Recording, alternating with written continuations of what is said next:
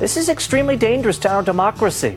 This is extremely dangerous to our democracy. This is extremely dangerous to our democracy. This is extremely dangerous to our democracy.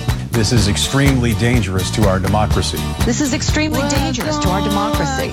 This is extremely dangerous to our democracy. This is extremely dangerous to our democracy. This is extremely dangerous to our democracy. This is extremely dangerous to our democracy.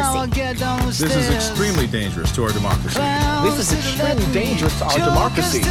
This is extremely dangerous to our democracy. This is extremely dangerous to our democracy. This is extremely dangerous to our democracy.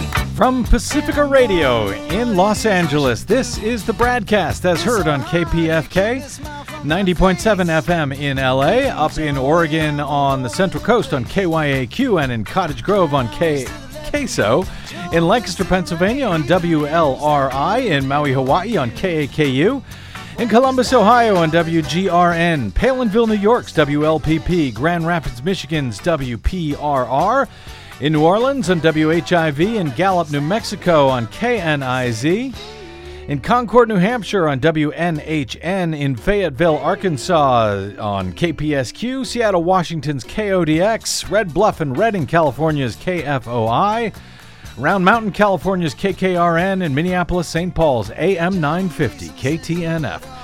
We also stream coast to coast and around the globe every day on the internets on the Progressive Voices channel, Netroots Radio, Indie Media Weekly, FYI Nation, NicoleSandler.com, Radio Free Brooklyn, GDPR, Revolution 99, Workforce Rising, and Detour Talk, blanketing planet Earth 5 days a week. I'm Brad Friedman, your friendly investigative blogger, journalist, troublemaker, muckraker, and all-around swell fellow, says me from bradblog.com. I should say 4 days a week since we had to take yesterday off as I was a bit under the weather, feeling a bit better now. Thank you very much for asking, and glad you could join us today. And of course, as you may have heard, this is extremely dangerous for our democracy. Apparently so. That's why we're here every day. That, of course, is the voice of Desi Doyen there. How are you, Des? You haven't caught my cold yet? I have not, thankfully. Good. Glad to hear it. We've got some disturbing breaking news that I want to get to right off the bat here as it's breaking just before we go to air. Police and federal agents converged on YouTube's headquarters in the San Francisco Bay Area after numerous reports of an active shooter. A hospital in the area says it has received 4 or 5 patients without providing any further details about them. Police in the city of San Bruno now confirm that there are at least 4 wounded from this shooting that took place, apparently, at YouTube's headquarters. As we go to air, San Bruno Police Chief Ed Berrerini just offered a very sparse press briefing with very few details, except to say that one person, a female, was found dead due to what appears to be a self-inflicted wound. So the shooter in this case, at this hour at least, appears to be a woman. That's a twist. The investigation continues, of course, but the situation appears to be under control now at this point. More details, if we learn any of them today on that. And also just be careful that, when these active situations happen, to be careful about the news media that you consume and the news media that you share. Just make sure that it's from, verified sources that say it's confirmed rather than just sort of spreading stuff willy-nilly. Like the BradCast? No, you go for what's actually confirmed when the actual sheriff actually standing there. All right. Speaking of being careful about where you get your news, we're going to talk about this Sinclair Broadcasting situation.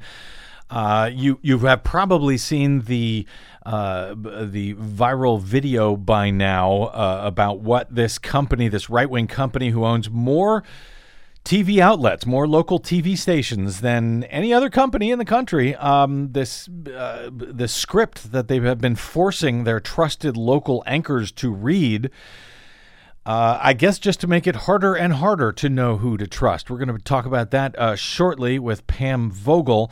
But some other breaking news also as we go to air that is a little bit happier here. Today, from Desi's home state of Texas. Oh, yeah. Some good voting news from Yay. Texas. How often does that happen? Not often enough. Judge Orlando Garcia, the chief judge of the U.S. District Court for the Western District of Texas, has granted plaintiffs' motion for summary judgment in the Stringer versus Pablos case, which had argued that the state had violated the Federal National Voter Registration Act, or NVRA, or sometimes referred to as the Motor Voter Law, since it is supposed to allow people to sign up to vote when they go to their Department of Motor Vehicles to get a driver's license, or to update their driver's license when they move, for example. So the judge in this case finds that Texas violated both the NVRA and the U.S. Constitution by failing to register Texans to vote when they updated their driver's license information online. This according to the Texas Civil Rights Project. In early 2016, they had sued the state of Texas for refusing to register more than 1.5 million Texans who update their information online annually through the Department of Public Safety, or the DPS, when they do it online at the website. The state's failure violated the NVRA as well as the Equal Protection Clause, they argued, and the judge apparently agreed. From the plaintiff's motion here for summary judgment, they note that the court has already held, this has been going on for years and years, by the way, in Texas. So it's taken this long for them to get this judgment, but the court had already held that the NVRA requires that each driver's license application, including any renewal applications, simultaneously serve as an application for voter registration, and that each change of address form be used to update the voter's registration records. Texas, they say Texas's refusal to integrate voter registration into its online driver's license renewal and change of address process affects 1.5 million Texans annually, including the plaintiffs who, in this case, had moved within Texas, changed their driver's license address using the DPS online driver's license renewal and change of address website. They had indicated yes in response to the prompt asking if they wanted to register to vote, but they were not registered to vote. Each plaintiff, although eligible to do so, was prevented from fully exercising his fundamental right to vote in a subsequent election due to his outdated registration record. So they thought they were updating their registration online as they were updating their driver's license information. As the button on the website apparently indicated they were. Right. But then when they showed up to vote, they found out they weren't registered.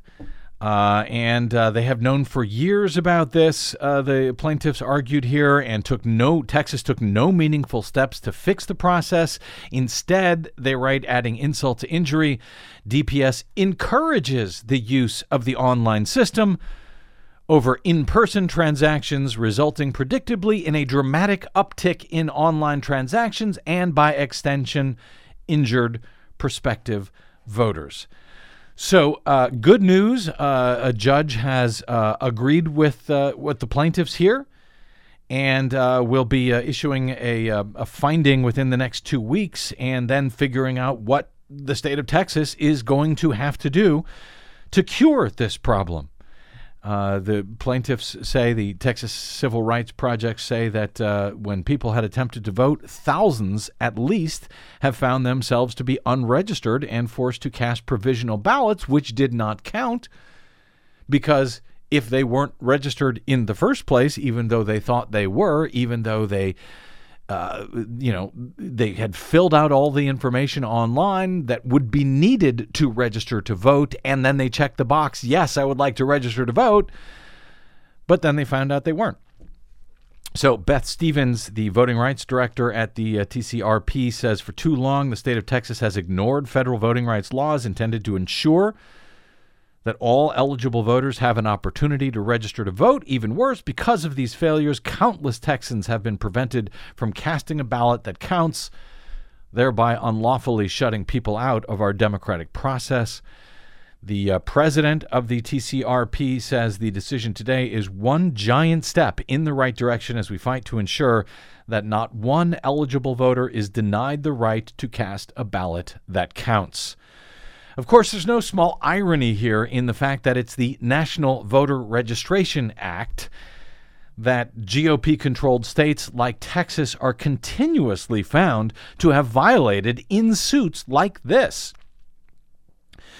The irony is that it's also the NVRA that right-wing voter fraud fraudsters have been trying to use in courts in order to force states to purge their voting rolls, but that doesn't appear to be working for them either.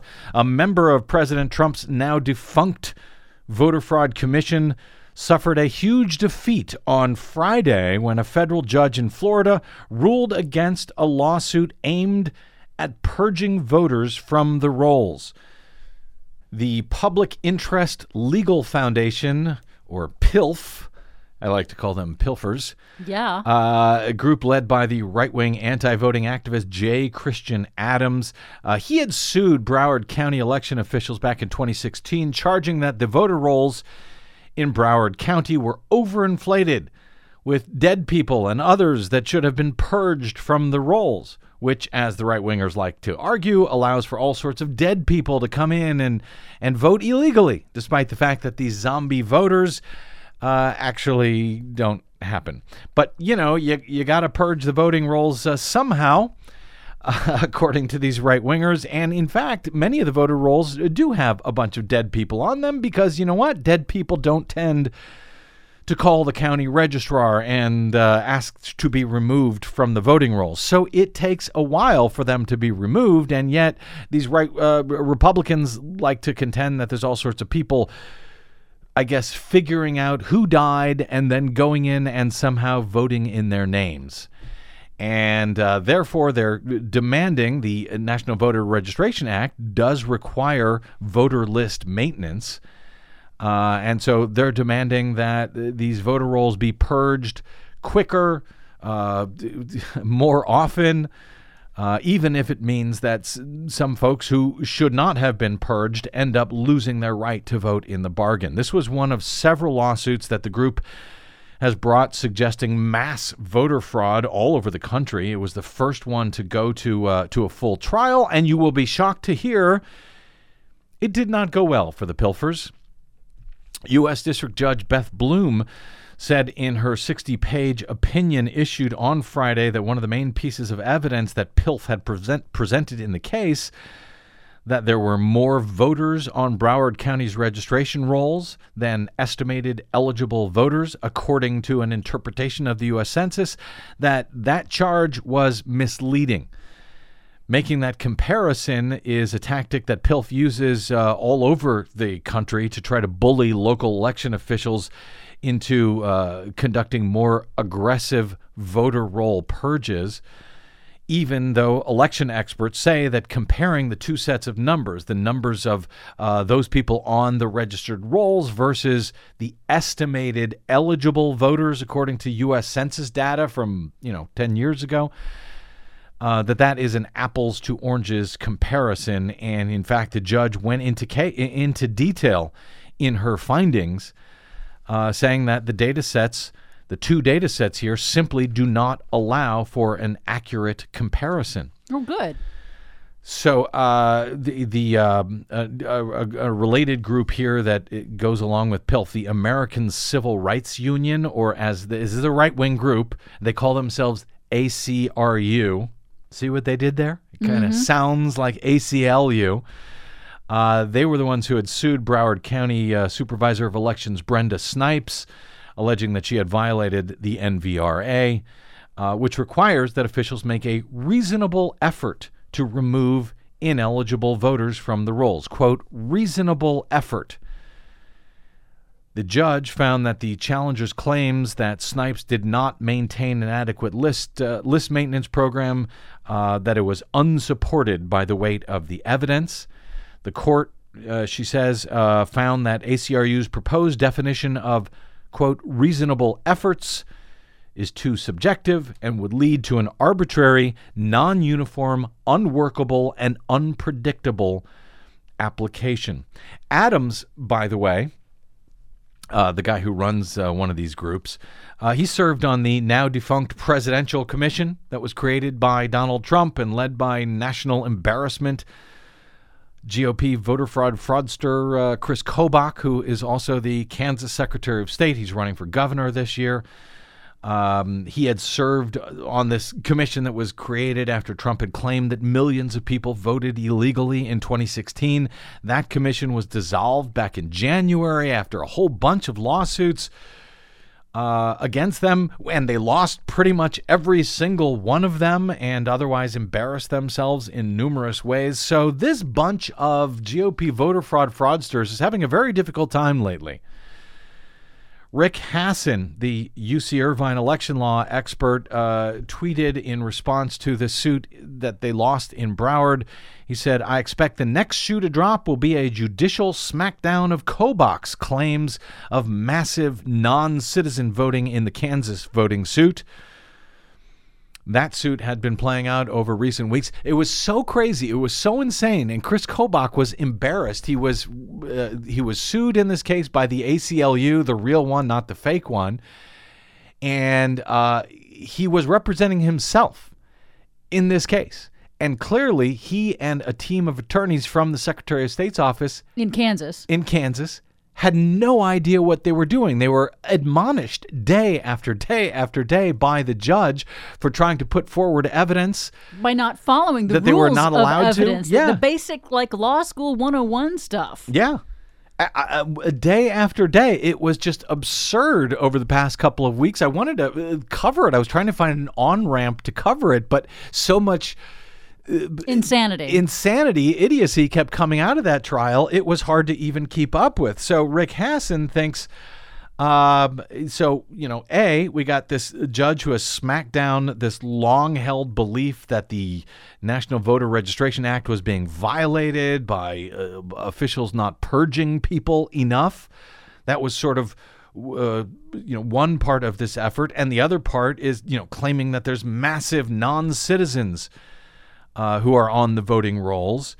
That case, he will probably be smacked down there. And that judge, by the way, I think was a George W. Bush appointee in that case in Kansas.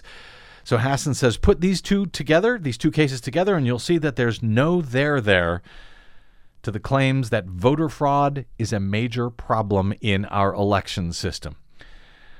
Well, I hope he's right as these guys continue to get smacked down in courts.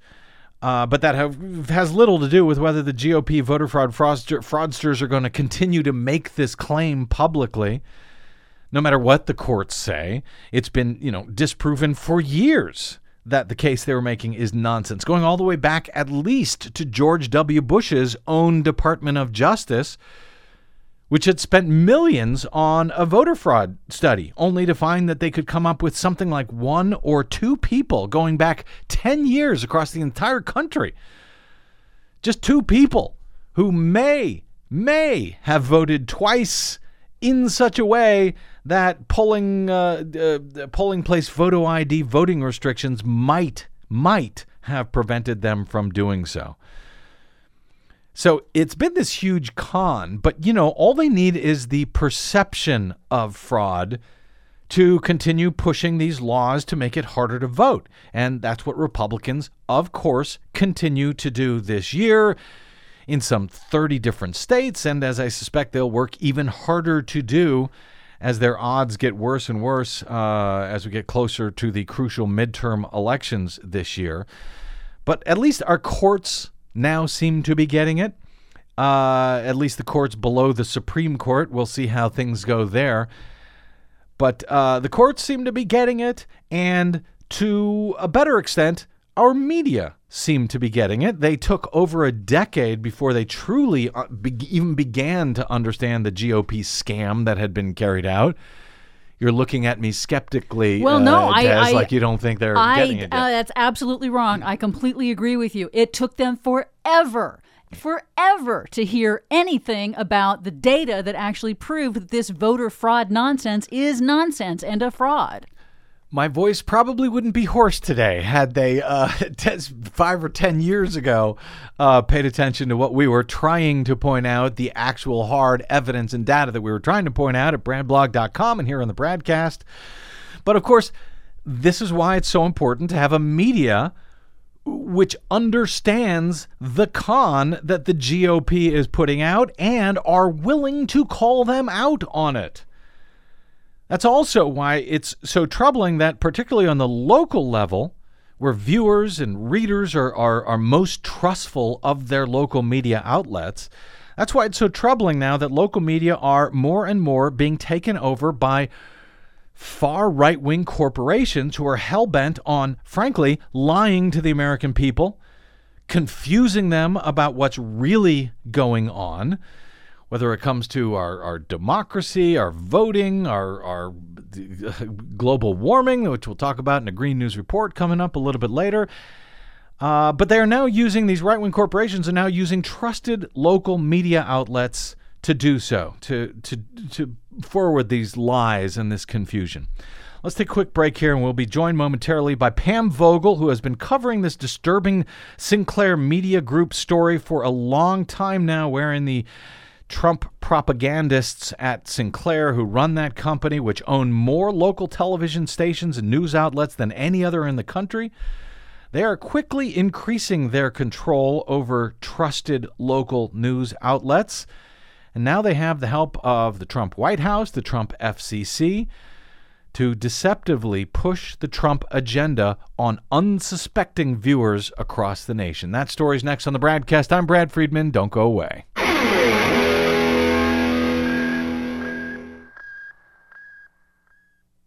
Hey, this is Brad. Please consider supporting whichever progressive media outlet is serving you. Most, just like us, do not receive corporate or political support. We all need your support to keep up the resistance, now more than ever. From Desi Doyen and myself, thank you.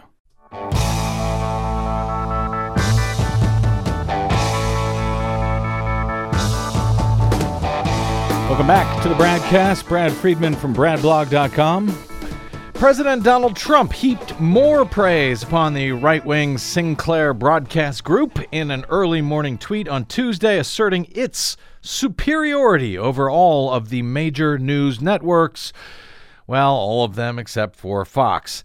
Trump tweeted, "The fake news networks, those that knowingly have a sick and biased agenda, are worried about the competition and quality of Sinclair broadcast. The fakers at CNN, NBC, ABC, and CBS have done so much dishonest reporting that they should only be allowed to get awards for fiction," the President of the United States tweeted today. He tweeted in support of Sinclair also on Monday as well, but only put it ahead of just two networks, CNN and NBC. But I guess the rest of the national networks have gotten much worse over the past 24 hours.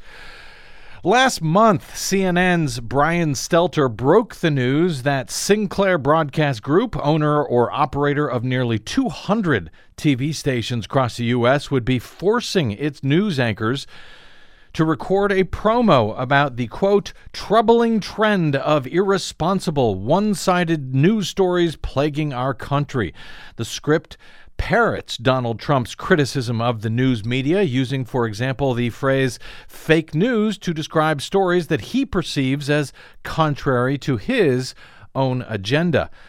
You may have heard the viral version of those anchors at dozens and dozens of different Sinclair-owned stations across the country. This video went viral over the past day or two with these anchors robotically reading the script in what many have referred to as hostage videos, really, of these local news anchors. Here's a bit of that viral video created by Timothy Burke of Deadspin.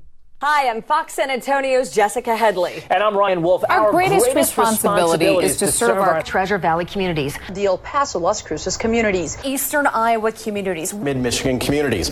We are extremely proud of the quality, balanced journalism that CBS 4 News produces. But the sharing of biased and false news has become all too common on social media. More alarming, some media outlets publish these same fake stories without checking facts first. The sharing of biased and false news has become all too common on social media. More alarming, some media outlets publish these stories simply aren't true without checking facts first. Unfortunately, some members of the media use their platforms to push their own personal bias and agenda to control exactly what people think. And this is extremely dangerous to our democracy. This is extremely dangerous to our democracy. This is extremely dangerous to our democracy. this is extremely dangerous to our democracy. This is extremely dangerous to our democracy. Yes. This is extremely dangerous to our democracy. And This on is extremely and dangerous to our on democracy. and on it goes with the exact same scripts being read by these otherwise trusted local news anchors all across the country. Now, Sinclair has a long history of supporting Republican political candidates and courting criticism by using the newscasts of its many stations to boost those candidates. As it has expanded, it now owns 173 stations nationwide. It has introduced right-wing pro-Trump commentators to its local newscasts, including regular segments featuring its political director, Boris Epshteyn, a former Trump campaign official. During the 2016 presidential campaign, its stations in key swing states landed numerous exclusive interviews with Donald Trump and his surrogates, which they reportedly agreed to run without editing, even as the company produced a number of news reports that were favorable to Trump and were critical of his opponent, Hillary Clinton. The controversy over all of this comes at a critical moment for Sinclair, according to Washington Post.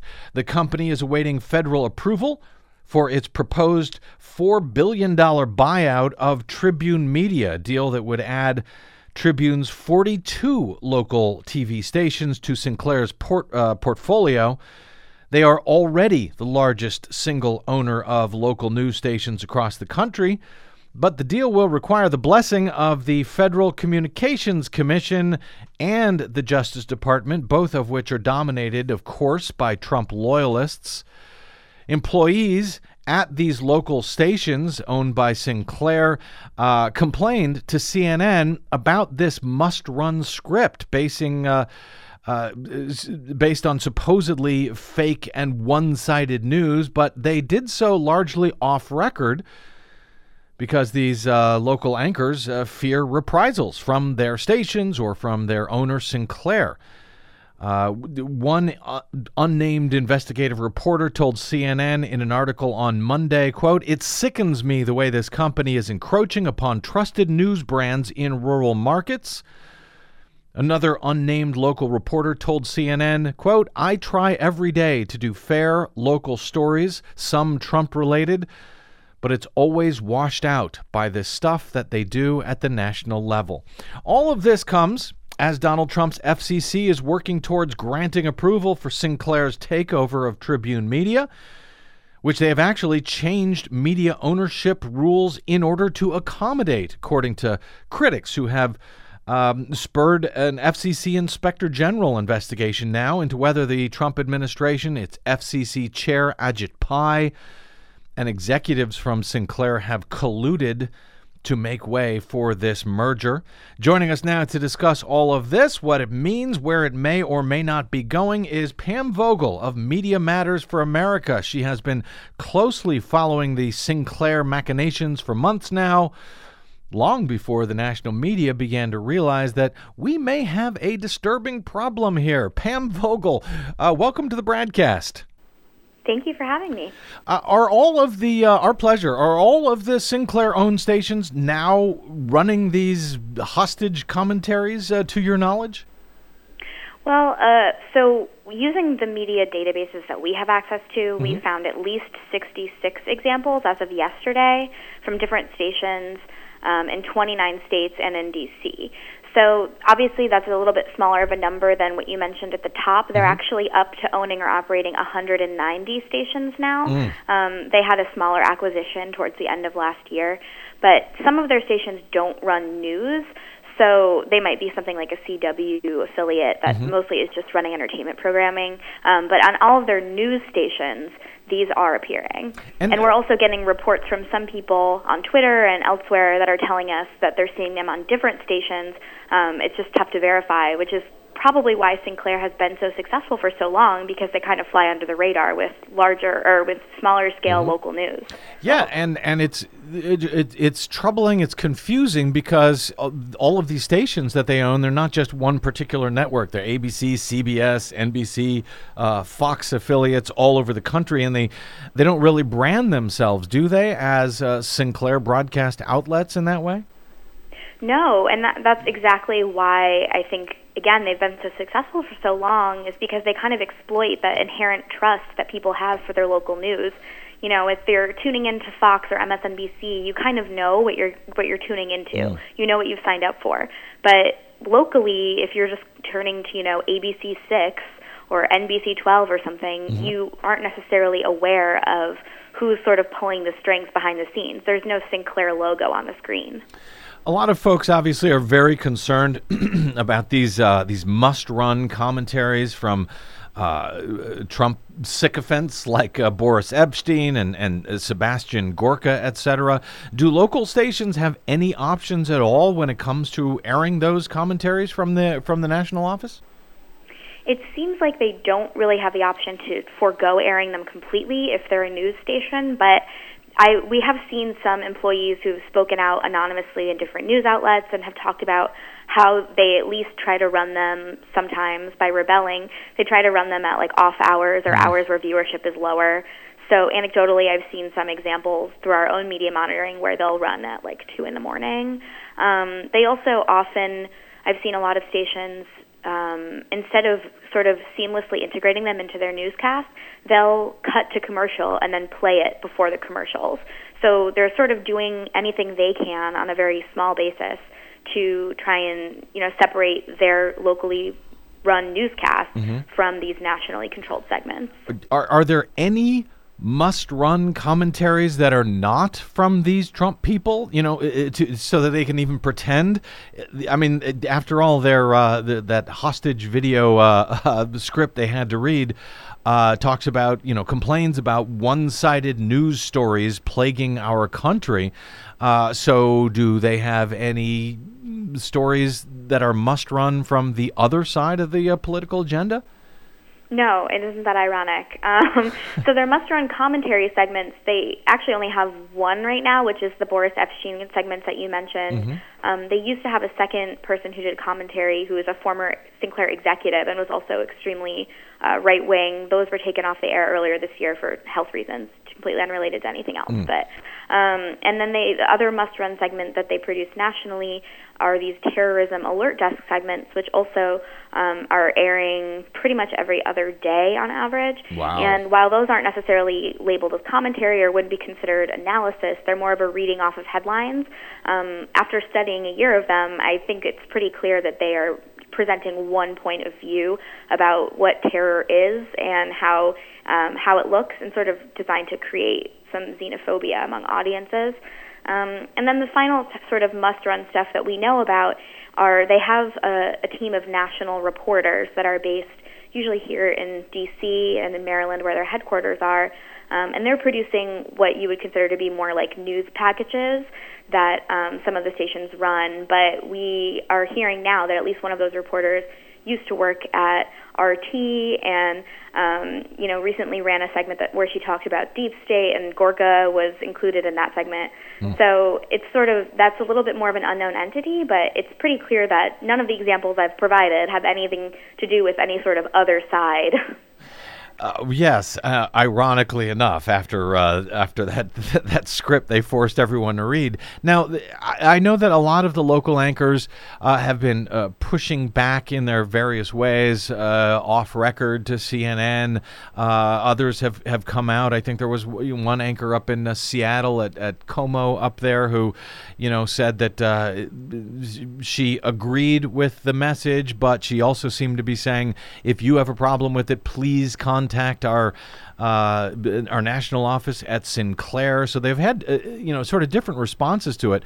But at least when it comes to those commentaries, those are labeled as such. I have a concern about how that thinking makes its way into the local stations themselves, their local news, for example. This montage that John Oliver put together over the weekend underscores it may not just be the national must-run commentary. Let me play a little bit of that from John Oliver. Did the FBI have a personal vendetta in pursuing the Russia investigation of President Trump's former national security advisor, Michael Flynn? Did the FBI have a personal vendetta in pursuing the Russia investigation of President Trump's former national security advisor, Michael Flynn? Did the FBI have a personal vendetta in pursuing the Russia investigation of President Trump's former national security advisor, Michael Flynn? Did the FBI have a personal vendetta in pursuing the investigation? It could very well be true.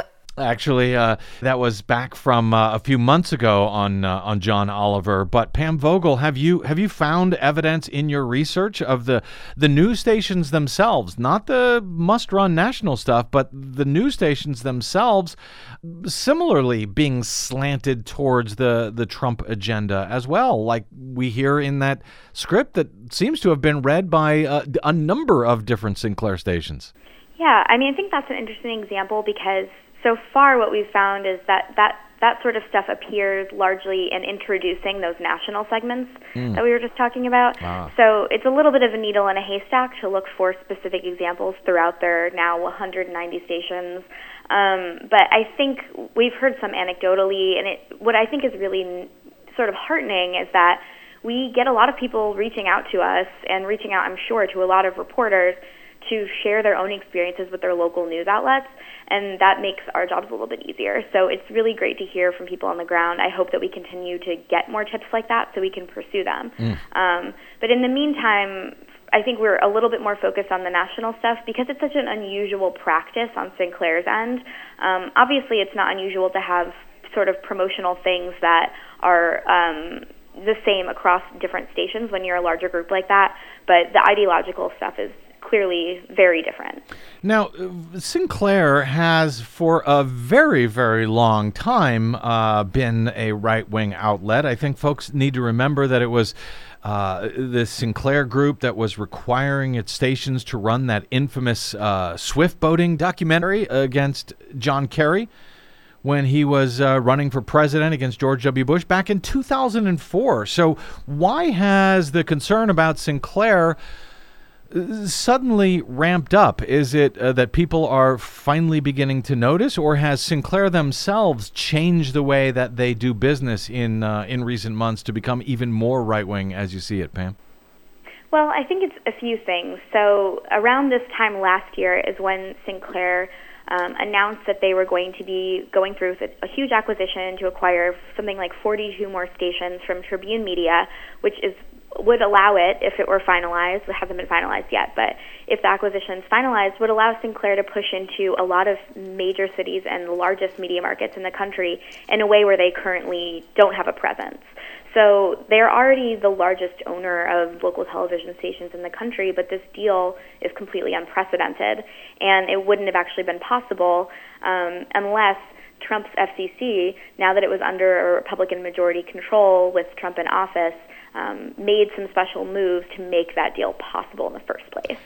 So after that, I think the alarm bells were sort of ringing, coupled with the knowledge that they had struck that deal for greater access in exchange for better coverage during the campaign season. Do we know, is that what the Inspector General is now looking into as far as why it was that the FCC and the right-wing chair of the FCC, Ajit Pai, why they changed the rules to broaden the local media ownership rules to allow this sale? Is that what the Inspector General, as far as you know, is actually looking at this point? Yes. So at this point, the details of that ongoing investigation are not being confirmed by the FCC, really, but they're being confirmed by senators and members of the House who sort of called for this investigation in the first place, obviously because of widespread activism. And so they are, in those letters that the different Congress members wrote, sort of calling for that investigation in the first place, they really relay this very outrageous timeline of events that sort of paints a picture of this symbiotic relationship between the Trump administration, the FCC under that administration, and Sinclair. So they talk about some reports that, for example, Trump met with a Sinclair executive and they talked about the FCC. There's communications obviously between Pai and the White House. And Pai also allegedly met with Sinclair executives several times, including the day before he was appointed as chair of the FCC. So combining some of those reports with the rule repeal that we were just talking about and several other smaller rule repeals that the FCC has done since then, it seems pretty clear that there is something that it can't all be a coincidence, in my opinion. No, I agree with you. I just wonder if there's anything illegal, unlawful about it. I mean, these are right-wingers. They like these right-wing outlets, obviously. And are you clear yet what might have been inappropriate or unlawful in their dealings here? No, it's not clear. It could be a matter of ethics more than law. I'm not entirely sure. But, I mean, all we have to go on is the timeline of what's publicly known now that they're investigating. So certainly I can speculate, but I think it is a little bit heartening because even though it's pretty likely, based on their track record so far, that the FCC will ultimately approve that huge acquisition, if that internal investigation leads to any sort of conclusion that seems unethical or worse, that is certainly, that could be grounds for challenging the FCC's decision. So it is sort of a little sliver of hope that we have. The vice president of news at Sinclair, Scott Livingston, has responded to all of these critiques that have been now piling in since this great montage put together by Deadspin. He says that, quote, "The critics are now upset about our well-researched journalistic initiative focused on fair and objective reporting." This is a memo that was obtained by CNN that was sent to Sinclair-owned newsrooms. Livingston goes on to say, "For the record, the stories we are referencing in this campaign are the unsubstantiated ones, for example, fake and false, like Pope endorses Trump, which move quickly across social media and result in an ill-informed public." But that's not what the script that they forced these local station anchors to read actually said. They weren't just condemning, biased and false news on social media, as Livingston claims. They went on to talk about national media outlets publishing these same fake stories without checking facts first. Is there anything we can do? How do you respond to Livingston's response to defense of what they're doing? I think it seems pretty clear what the motive is when you look at the whole picture. I think his goal in having a defense like that is to strip all context away from the conversation. But you're exactly right that that's not what the script is really talking about. Of course, there is a line that's geared towards social media, but there are others that talk about national media. They talk about media figures specifically. They're obviously not naming names, but if you look at, for example, Boris Epstein segments that they seem to really enjoy, because they've upped how many he produces, he's going after CNN by name, for example, and he doesn't go after Fox. So it's pretty easy to connect the dots. And I also think it's pretty funny because the script first leaked to CNN earlier in March before these segments aired at all. And in that original script, it explicitly said national media. And when Livingston was criticized about that and then asked about it on NPR, he sort of defended and he gave the same sort of defense about social media. And then in the final script, the word national is not next to the word media anymore. So it's pretty clear what's going on here. I think it's kind of laughable. Media, Brian Stelter on CNN says that media investor Peter Chernin, who held high-ranking positions at Rupert Murdoch's News Corp for decades, tweeted, quote, "This is insidious. The first key to stopping it is to call on advertisers who support this propaganda and express your objections." Pam Vogel, this seems notable to me for a couple of reasons. One, because Chernin spent years at Murdoch's News Corp, owners of Fox News, who basically invented this right-wing fake news genre on TV, at least, and B, because advertiser boycotts have been used very effectively against Fox News in recent months. Primetime personalities like Bill O'Reilly and Sean Hannity, and more recently Laura Ingraham. Can Chernon's comments there be taken by activists as confirmation that their boycotts of these advertisers have a very real effect on these outlets and on the executives who run these operations? And is there any such opposition that you know of in the works right now against Sinclair, to your knowledge? I mean, what we're really focused on, at least at the moment, is just an information campaign. We're not necessarily calling for a boycott or anything like that, at least not at Media Matters, but I think what we're really interested in is making sure people feel empowered to at least know who is owning and operating their stations. Because like we talked about, it's not always very obvious just by looking at the screen or watching the newscast. So I think that's sort of step number one, particularly with Sinclair having such a strong foothold in, battleground states, mid-sized cities, smaller places where access to information is just a little bit harder. Speaking more broadly to advertiser boycotts, we've seen some success in just doing the sort of information campaign work here at Media Matters and in, helping with actual boycotts. So I tend to think that money does speak, but it's not necessarily our wheelhouse to recommend that action, at least not at the moment. But for now, I think it's very important. Just make sure to take the time to figure out who owns their stations. Sinclair makes it somewhat easy. They list all of their stations. They're pretty proud of how many markets they're able to serve. So it's not too many clicks away. It's in one sense a troubling development. In another sense, I'm thinking, boy, what took everyone so long? We have been seeing this go on for years with Sinclair, obviously with Fox, obviously on our public airwaves, on the radio, which are now completely right-wing owned and operated. Very few progressive voices anywhere on our nation's public media anymore. So I do hope this makes a difference. But we will see. I remain dubious. Pam Vogel, really appreciate you joining us today to fill us in on what's going on. Hope you don't mind if we shout out in the future as this moves forward and as folks wake up to the nightmare, the media nightmare that this country has been facing for a long time and that you guys have been trying to draw attention to over at Media Matters for so long. Thank you. Thanks for talking. You bet. You can find Pam's work at MediaMatters.org and, of course, on the Twitters at Pamela_Vogel. Thanks again, Pam. Thank you. Okay, Desi Doyen, do you think that Sinclair news outlets are spending much time talking about climate change and global warming by any chance? I have a feeling they are not. I have a feeling they are not as well, so we'll take a quick break and we will come back and do so ourselves. This is the BradCast, and I'm Brad Friedman.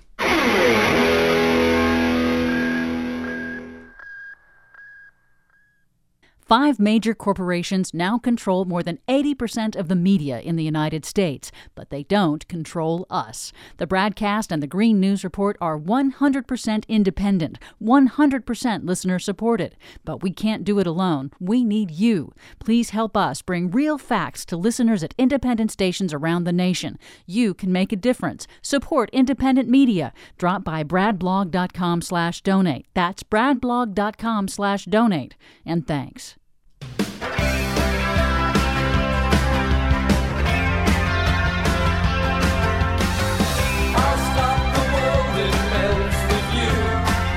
In all fairness, it's not just the Sinclair media outlets that are not reporting on climate change and global warming. That's true.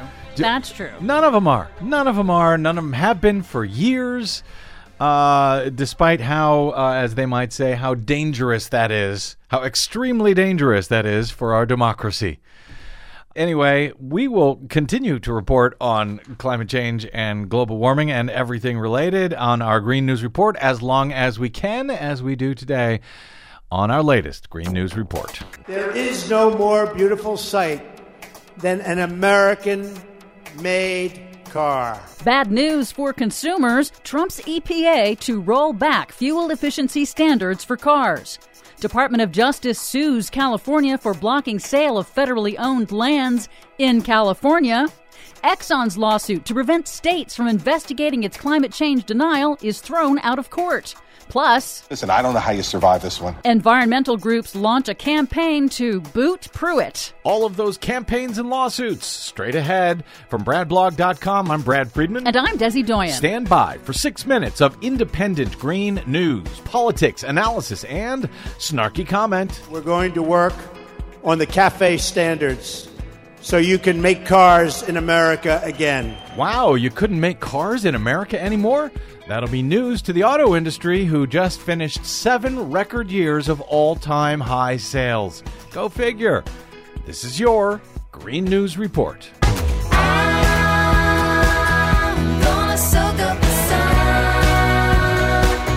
Okay, Desi Doyen, the U.S. auto industry has been, forgive the pun, firing on all pistons now for a whole bunch of years, right up until this year. 1 year after Donald Trump takes office. Yeah, and now they want to roll back the fuel efficiency standards. As expected, the Trump administration's Environmental Protection Agency announced on Monday that it will begin the formal process of rolling back pollution and emission standards for new cars that were set under President Obama. Environmental Protection Agency Administrator Scott Pruitt called the Obama-era targets for vehicles starting in 2022, quote, wrong and not appropriate. U.S. automakers heavily lobbied for the change and reportedly intend to use the rollback to demand that other countries weaken their standards as well. The Obama standards had been the single biggest action ever taken by the U.S. federal government to curb carbon emissions. Big oil is the big winner, since weaker fuel efficiency standards will increase oil consumption. Weakening the targets will also increase carbon emissions, increase air pollution, and will ultimately cost American families money at the gas pump and in health impacts. Money at the gas pump because they're going to be paying higher prices for gas than they would have had these standards been allowed to move forward. As environmental journalist David Roberts of Vox.com noted in a recent BradCast, environmental deregulation amounts to a pollution tax on everyday Americans. Getting rid of these regulations is an upward income redistribution. You're taking money out of the pockets of ordinary people in the form of health costs and missed work and all the rest of it, and you're putting it in the pockets of industrialists. Auto industry analysts warn that U.S. car makers risk losing market share to Chinese and European manufacturers because the rest of the world is moving toward more fuel-efficient cars. Administrator Pruitt also threatened to revoke California's special authority under the Clean Air Act to set more stringent standards for vehicles sold in California. California and other states plan to sue the Trump administration to block the weakening of these standards. Because they're arguing that California's more stringent standards can't stand, because somehow that affects markets in the rest of the country? Yes, they want a national standard, which will, of course, be a weaker standard. So much for states' rights that Republicans pretend to care about. Exactly. Also on Monday, the Trump Justice Department picked another legal fight with California, suing in federal court to overturn a state law that restricts the transfer of public lands to private buyers, as the administration tries to open up more public lands to mining and drilling. The state law gives the California State Lands Commission the right of first refusal over any attempted sale or transfer of publicly owned federal lands that are located in California. So much for states' rights that Republicans pretend to believe in. Again, exactly.